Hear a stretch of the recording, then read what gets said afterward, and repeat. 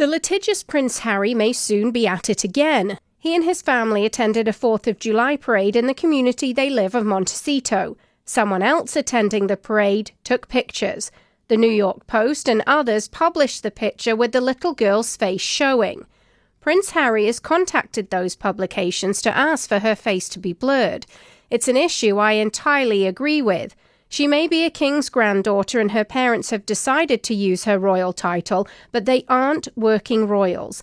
In this case, there's no reason for her face to be out there unless through a sanctioned picture from her parents or they decide to stick her on a red carpet. The interesting thing is that Prince Harry could have avoided all this. In Britain, by law, the media must blur a child's face when in a public setting. The Daily Mail published the same pictures, but you couldn't see her face.